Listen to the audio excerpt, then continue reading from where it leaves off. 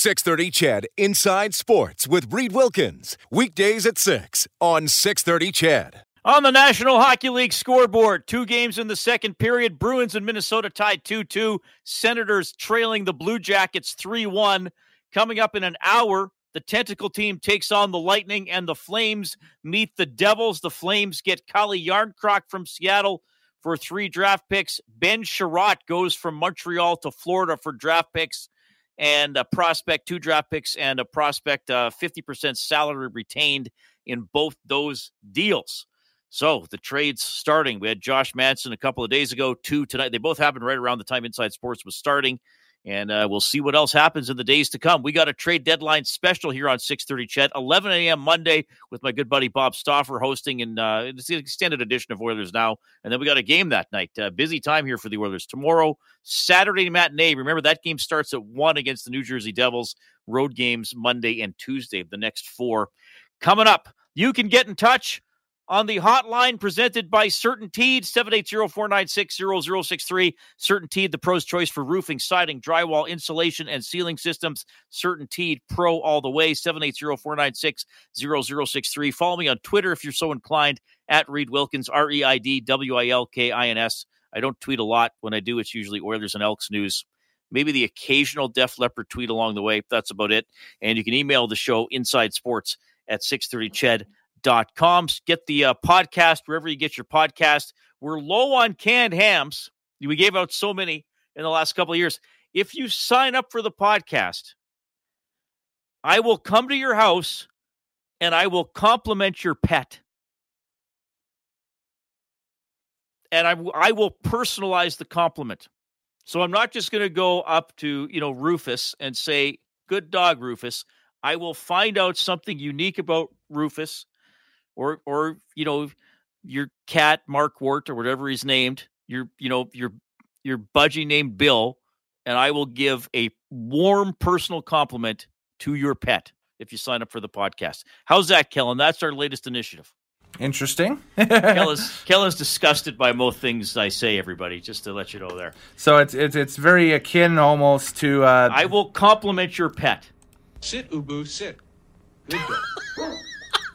I like how you got that so quickly. That's amazing. That was I don't know what other production shows that production company did, but I remember, wasn't that "Sit Ubu Sit" at the end of every episode of Family Ties? Yes, that's the production company that put out Family Ties. So there you go. But it wasn't called Sit. Good dog. It was called something else, wasn't it? Ubu Productions. Oh, it was actually Ubu Productions. Yeah. They named a production company after the dog.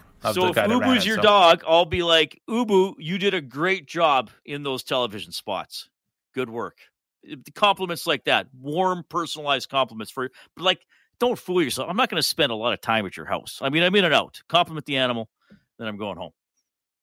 But still, you'll get your animal will get a nice compliment. I was just going to say dog at first, but your pet, whatever it is, except for tarantulas. I'm not doing tarantulas. If you have a pet you're not a reptile guy. Okay. Well, tarantulas aren't reptiles. They are an insect. I think they would be arachnids. You're thinking of a Gila monster. I think that would be a reptile. Yes. Kellen, you are a beautiful man. I love working with you. I never know what you're going to say next. I hope you feel the same about me. So anyway, I will not do tarantulas. That's where I draw the line.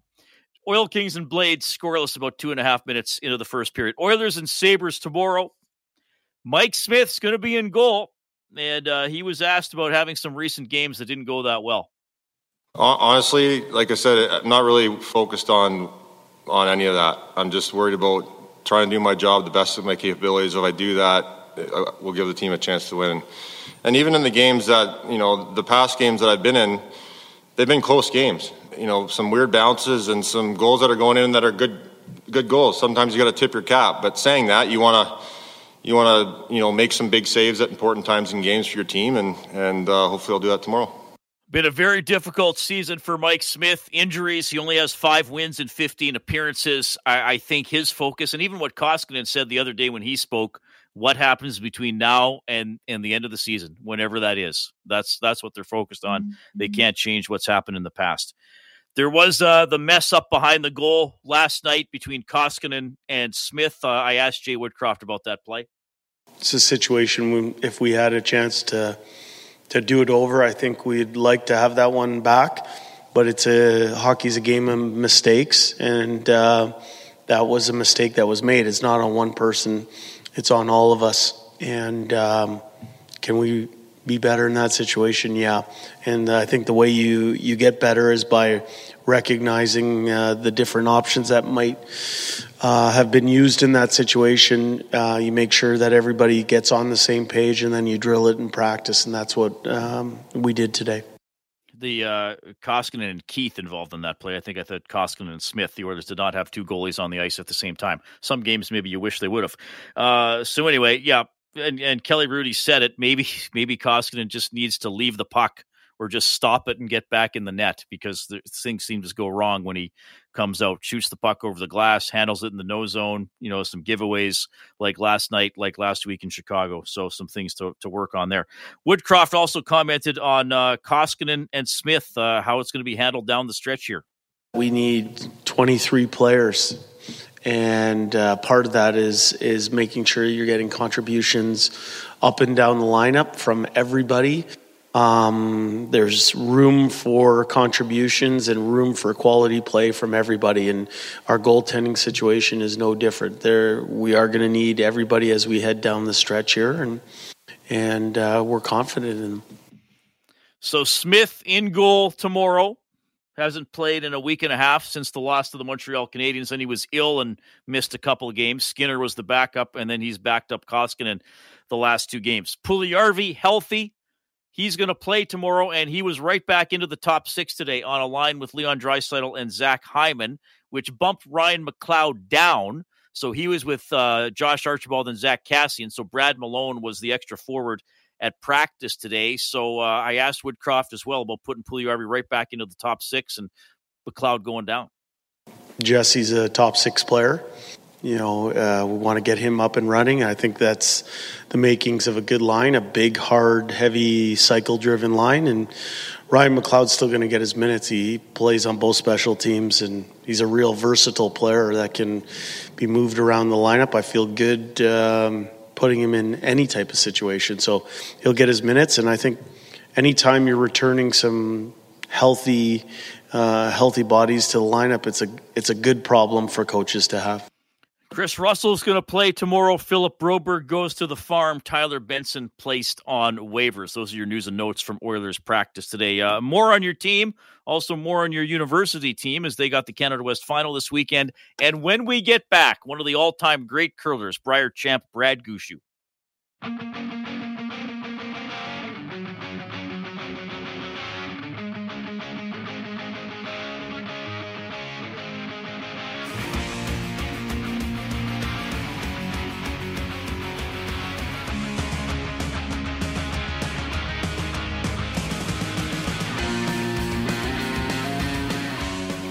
I've already had one person send in a picture of his dogs, sign up for the podcast and looking for compliments. So we're off and running with that promotion. I am pleased to welcome to Inside Sports the current Brier champion, Skip Brad Gushue. Brad, welcome back to the show. How are you doing? Good. Just recovering from a long week of curling. I want to start there.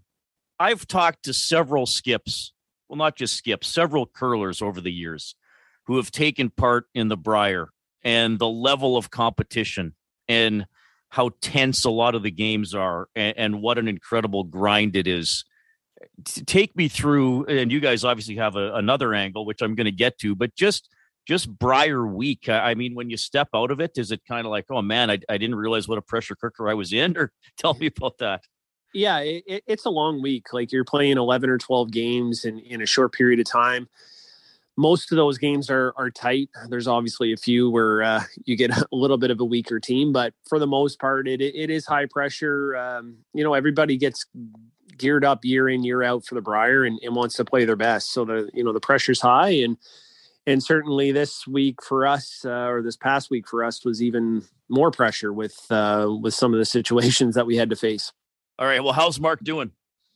Mark's doing good. I think he actually came home today or is on his way home today, which is good. He's got through the symptoms. He had a couple of rough days, but he's feeling really good now. And now it's just a matter of getting the energy levels back to 100% and getting home, which he's excited about.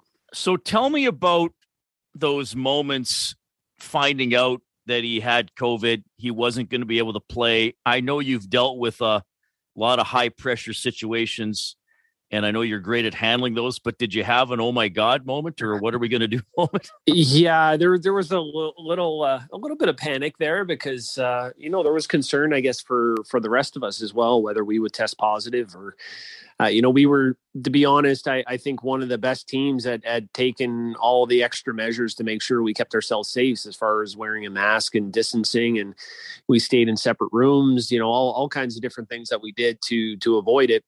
And unfortunately, it still got us. And, the worry was if another one of us tested positive, we're out of the event. So the stress level became high. Every morning you'd wake up and just hoping you didn't have some symptoms and making sure the test came back negative, that added some stress. And, certainly when a player of Mark's caliber goes down or any player, to be honest, on a team when you're playing at the Brier, goes down, you think your chances are pretty well gone. And we felt like that was the case. I think, I've said before, I felt like we had a great chance to win before Mark got sick. And when he got sick, it probably, I was feeling like, okay, we got a 1% chance at best of winning this. But, we found some magic and got some breaks and, it all fell into place. That's the only way to explain it, because what we did was still pretty mind blowing from my perspective. I never thought a team with 3 could win 3 games at the Brier. So I know there are some obvious answers to this question, but I want to ask it anyway, because maybe the answer isn't obvious, or maybe there's some subtlety here that you can tell me about. But what was the biggest adjustment to playing with 3 guys? Oh, I don't know if there's one thing, but there were so many. I think the guys had to, Jeff and Brett in particular, had to play different positions. I think for me, I had to make sure I managed the game properly where, they were still playing to their strengths, because in a lot of situations, they're not playing shots that we really practiced or worked on. And it is very, very tiring and energy consuming playing with 3 players, because you have to do more. You have to make up for, what you lost. And it's tough. It really is tough. You just can't be as precise, because with 1 sweeper, you can't take the rock as far as you can with 2, or you can't, curve it or keep it straight as well as you can with 2 sweepers. So, you can't be as precise. So it changes your whole game plan in the way you call the game. And, that's one thing that I found the biggest challenge me personally was I like to be aggressive when the time is right to be aggressive, but with 3 players, there was never really a good time. We had to be really, really picky about their situations that we played aggressive. Did any of your mixed doubles experience help? Because there's only 1 sweeper there, or sometimes none, where you got to run up and sweep your own stone. Yeah, no doubt it did. I think for me personally, it had no impact. Like my experience, I was still, my role was probably I experienced the least change. I think I just had to adjust to making sure the guys were playing to their strengths. But Jeff and Brett obviously had to get up and try and sweep their own rock at times, or were sweeping on their own so they could shift from side to side. So the experience that they had in mixed doubles definitely was an advantage. And looking back on it, I think, as far as any team in the world, we were probably best equipped to handle that because of the experience that Jeff and Brett had at mixed doubles. Brad Gushue joining us tonight on Inside Sports. Won the Brier on the weekend. I mean, you're up to 4 championships as a skip. I believe that ties the record for most as a skip. What does it mean to you to hear your name up there? Like, that's pretty incredible.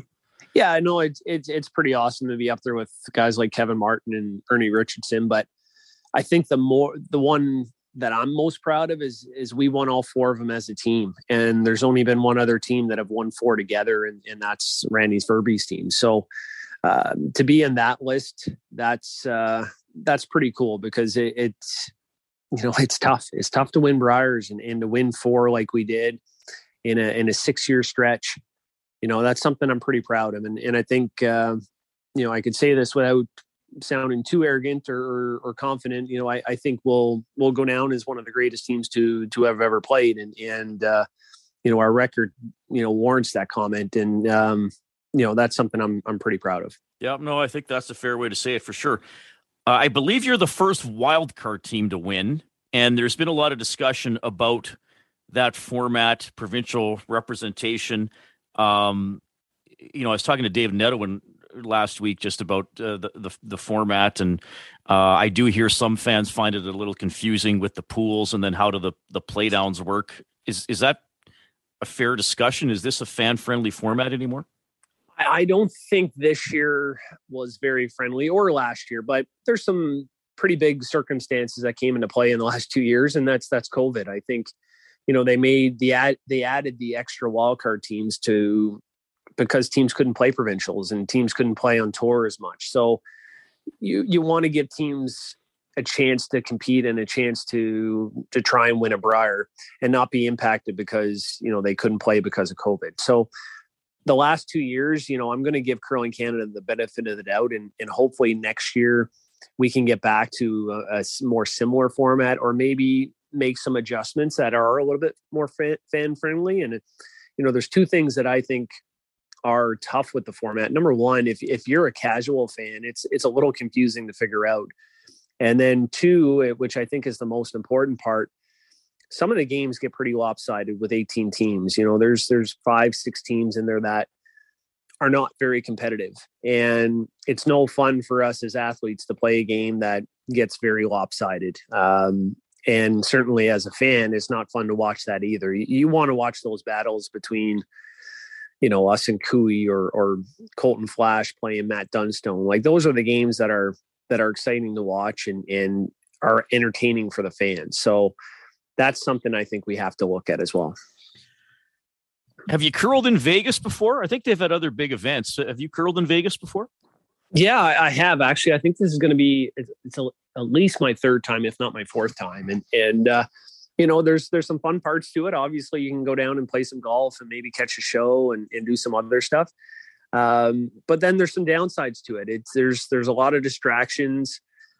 The ice is typically, okay. I won't say it's bad. I won't say it's good either. It's a challenge to make ice when it's 30 degrees outside. So we know that we're not going to get the ice conditions that we had in Lethbridge. So that's something we have to adjust for. And then we're taking a little different approach this year. We're not staying in the hotel where or it looks like we're not going to stay in the hotel where the event is taking place. I think we're going to rent a house and kind of get away from some of those distractions that we experienced, because we actually played the World Championship there 4 years ago. And it was a real challenge for us because it just felt like we could never get away from the event. And even when you go for dinner, there was fans and people around, and it always felt like you were at the venue. So I think we're making the right decision this year, and hopefully it pans out for us. Okay. Well, we wish you all the best, Brad. Again, congratulations. An incredible week of curling, and what you guys worked through and won through is pretty incredible. And I think it's going to be remembered for a long time. So all the best at Worlds coming up. And I know it's been really busy, so I appreciate you fitting us in here on Inside Sports. No, thanks for having me. I appreciate it. 6:30 CHED Inside Sports with Reed Wilkins. Weekdays at 6 on 6:30 CHED. Canada may be known for its landscapes and friendly people, but beneath the surface lies a darker side of crime, history, and the paranormal. Since 2017, the award-winning Dark Poutine podcast has explored the shadowy corners of the Great White North and beyond, delivering chilling tales from a uniquely Canadian perspective. Hosted by Mike Brown and Matthew Stockton, with over 300 episodes and fresh releases every Monday, Dark Poutine is your weekly ticket to the creepier side of Canada. Listen to Dark Poutine on Apple, Spotify, Amazon Music, or wherever you get your podcasts.